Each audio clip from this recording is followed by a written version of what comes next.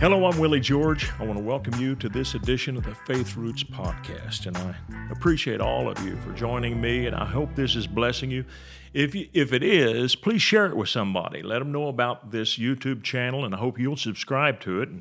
And then if you haven't already, go to our website, myfaithroots.com, and get the email devotional that we send out every day. All right, let's go to our text, Hebrews 11:1, New King James Version. Now, faith is the substance of things hoped for, the evidence of things not seen. Faith brings things to completion, to manifestation. It's very specific. Hope, on the other hand, is general. Let me give you a great illustration of this. There are some things that we are called to believe for. There are other things that the Bible teaches us to hope for.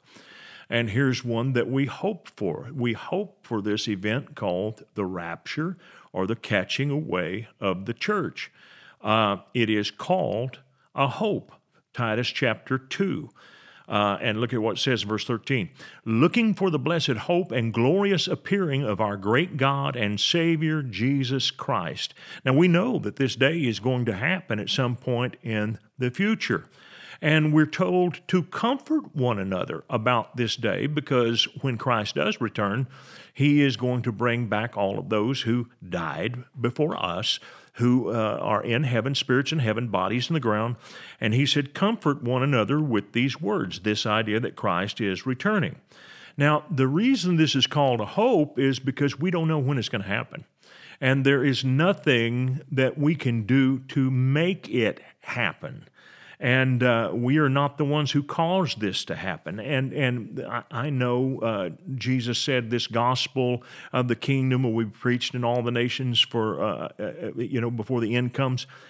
We are not making this happen by what we do. If we made it happen by what we do, then it would be a faith event. It is not a faith event. It is a hope event. For that reason, it's going to happen on God's timetable. God has a time set for it. In fact, Hosea tells us that it is as fixed as tomorrow morning. It is a set time in the eyes of God, and that's in Hosea chapter 6. So it is not something we believe for. You and I can't set our hearts and minds on it and make it happen. We don't know the time of this event. Now, here's what Jesus said. But of that day, Mark 13:32, and hour, no one knows, not even the angels in heaven, nor the Son, but only the Father. And so it's very, very clear. Nobody knows. Even Christ does not know the date of His return like this. And it's unlike other prophetic events. For instance, let me read to you from the Gospel of Luke. And Jesus is telling us in Luke's Gospel, chapter 19, that the time of His coming, and specifically the time that He came in on the back of a donkey, fulfilling the words of the prophets when He comes riding in on this donkey colt that has never been ridden before. And there was a particular day that He had to do this, and this is Luke's Gospel, chapter 19, verse 41. Now, as He drew near, He saw the city, and He wept over it, Jerusalem, saying, if you had known, even you, especially in this your day, the things that make for your peace, but now they're hidden from your eyes. For the days will come upon you when your enemies will build an embankment around you, surround you, and close you in on every side, and level you, and your children within you, to the ground. And they will not leave one stone upon another, because you did not know the time of your visitation. Now think about that for a minute.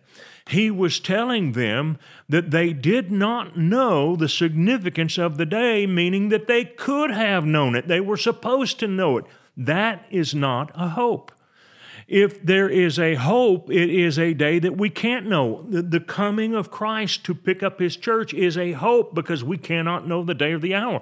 But other things in Scripture were known.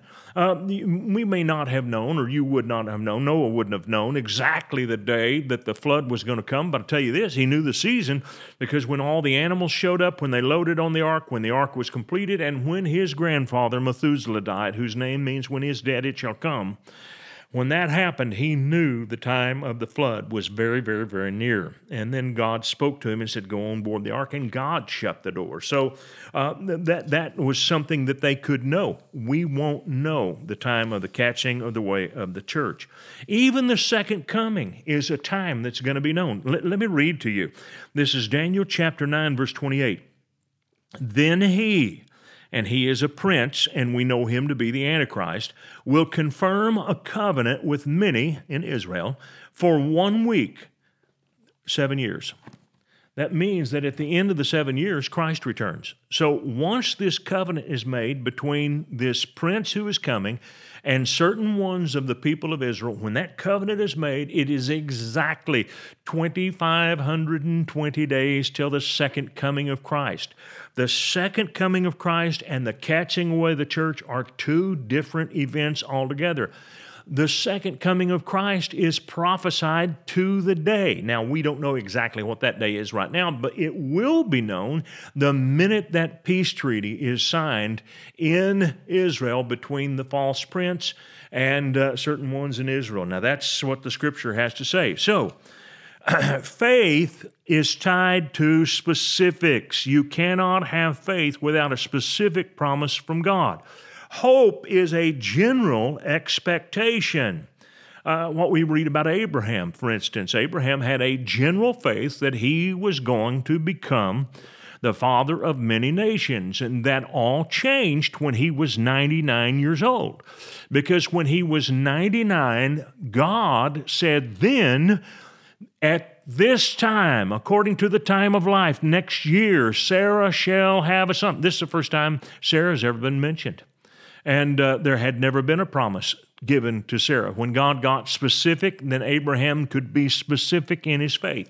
So faith is very specific. We're believing for something very real, very specific, very now. Whereas hope is, I see it on the horizon. One of the best ways to illustrate this is to go back to the Vietnam War. And there was a man who came out of the Vietnam War named Admiral Stockdale, and he was an amazing soldier. And he was in prison in the Hanoi Hilton for 8 years. And Admiral Stockdale learned how to cope with the torture. He was tortured, I think, 8 times or 20 times in that 8-year period, and he suffered greatly. And but he made it through. And the reason that he made it through, and this is according to his own testimony, was because he had the general expectation, we will prevail in the end. In the end, it's going to be okay. In the end, I'm going to get back home. In the end, this will all be over. And so he kept holding that out. And they asked him the question, were there some people who didn't make it out? And he said, yes, that was easy. He said, the optimists are the ones who did not make it out. And here's what they tried to do. They tried to use faith when there was no basis for faith. They should have relied on their hope. And hope in itself is a very powerful force. And a lot of people, that's all they ever do is use hope. They don't know how to use faith. And we'll get more into that later. But let me explain what these people did. There were a number of guys who got captured, say, in the fall, and they said, we're going to get out by Thanksgiving. They're going to get us out of here by Thanksgiving. And so they would mark the days, and they kept looking forward to Thanksgiving. Well, Thanksgiving came, and they didn't get out. And then so they postponed their release hope to Christmas. We're going to get out by Christmas. We're going to get out by Christmas. And Christmas came and went, and they did not get out. Then they went to Easter, and they didn't get out by Easter. Then I'm certain that some of them probably started hoping for the 4th of July. And those guys eventually died in the Hanoi Hilton. They didn't make it out. The reason? They gave up all hope. They gave up hope because they tried to be specific with hope. And the problem was they had no basis for a specific date. Stockdale, on the other hand, never got into that. He believed that they would prevail in the end, that they would get out in the end, not knowing when the end would be, but they kept that positive outlook. And that is what hope can do. Hope cannot, however, focus on a particular specific thing, time. It cannot do that because that's not hope's mission. Hope is the picture of something positive. Faith then has to come alongside hope, and it brings things into manifestation. Now, strong faith is based on a very clear word from God.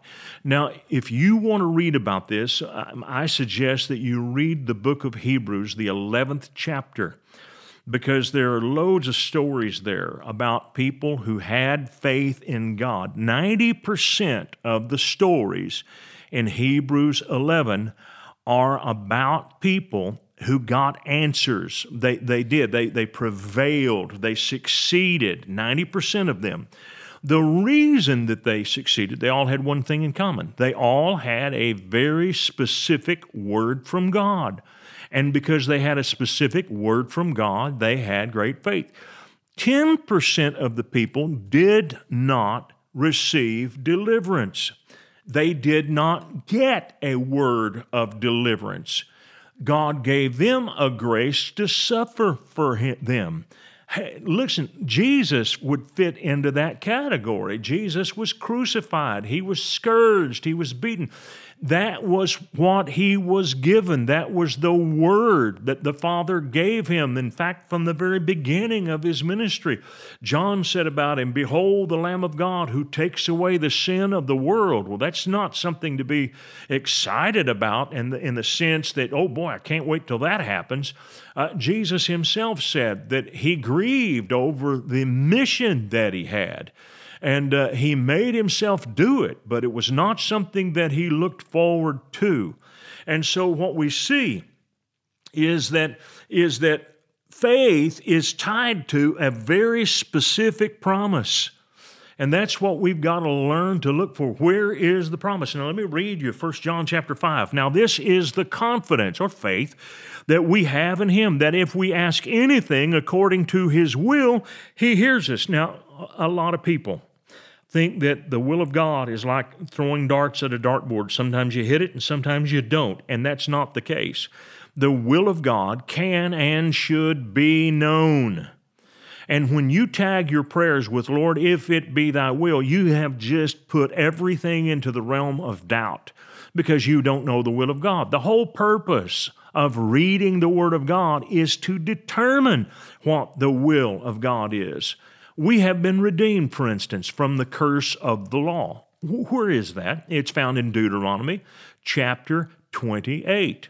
And it starts on verse 15, and it runs all the way to the end of the chapter. There are 54 verses of curses. Now read those. Those are all the things that you have been delivered from. For instance, if you live in fear that one of your kids is going to be carried off and kidnapped, that's covered in the book of Deuteronomy chapter 28. You need to learn to stand on that and attack that fear and don't let it take root in your heart. Christ has redeemed you from the curse of the law. That's part of your blessing. But a lot of people don't know about it. And God said in Hosea chapter 6, "My people are destroyed for what? A lack of knowledge." And it's sad because a lot of people don't know what belongs to them. But you need to read the Word to find out what belongs to you. All right, here's verse 15. "We know that if he hears us, whatever we ask, we know." Now, that's pretty confident, isn't it? We know that we have the petitions that we have asked of him. So I'm going to just ask you this question. Now, use your head here. When you in your prayer with God, I ask you for this, if it be your will, how could you ever describe that prayer or characterize that prayer like this? We know that if he hears us, we know we have the petitions that we have desired of him. How could you ever know that? How could you ever be sure? You can't be sure. There's only one way you can be sure, and that is to know the will of God before you ever pray.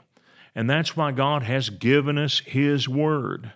Now, we are not promised that we'll be free from persecution. Persecution is not something you can pray to be delivered from. You're going to be persecuted if you live godly in Christ Jesus. In some form or another, you will experience persecution.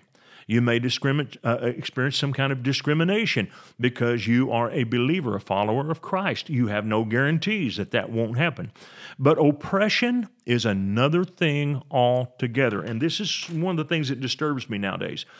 A lot of Bible teachers do not distinguish between oppression and persecution. Persecution, you can't do anything about. Oppression, you can do something about. And oppression is not God's will for you.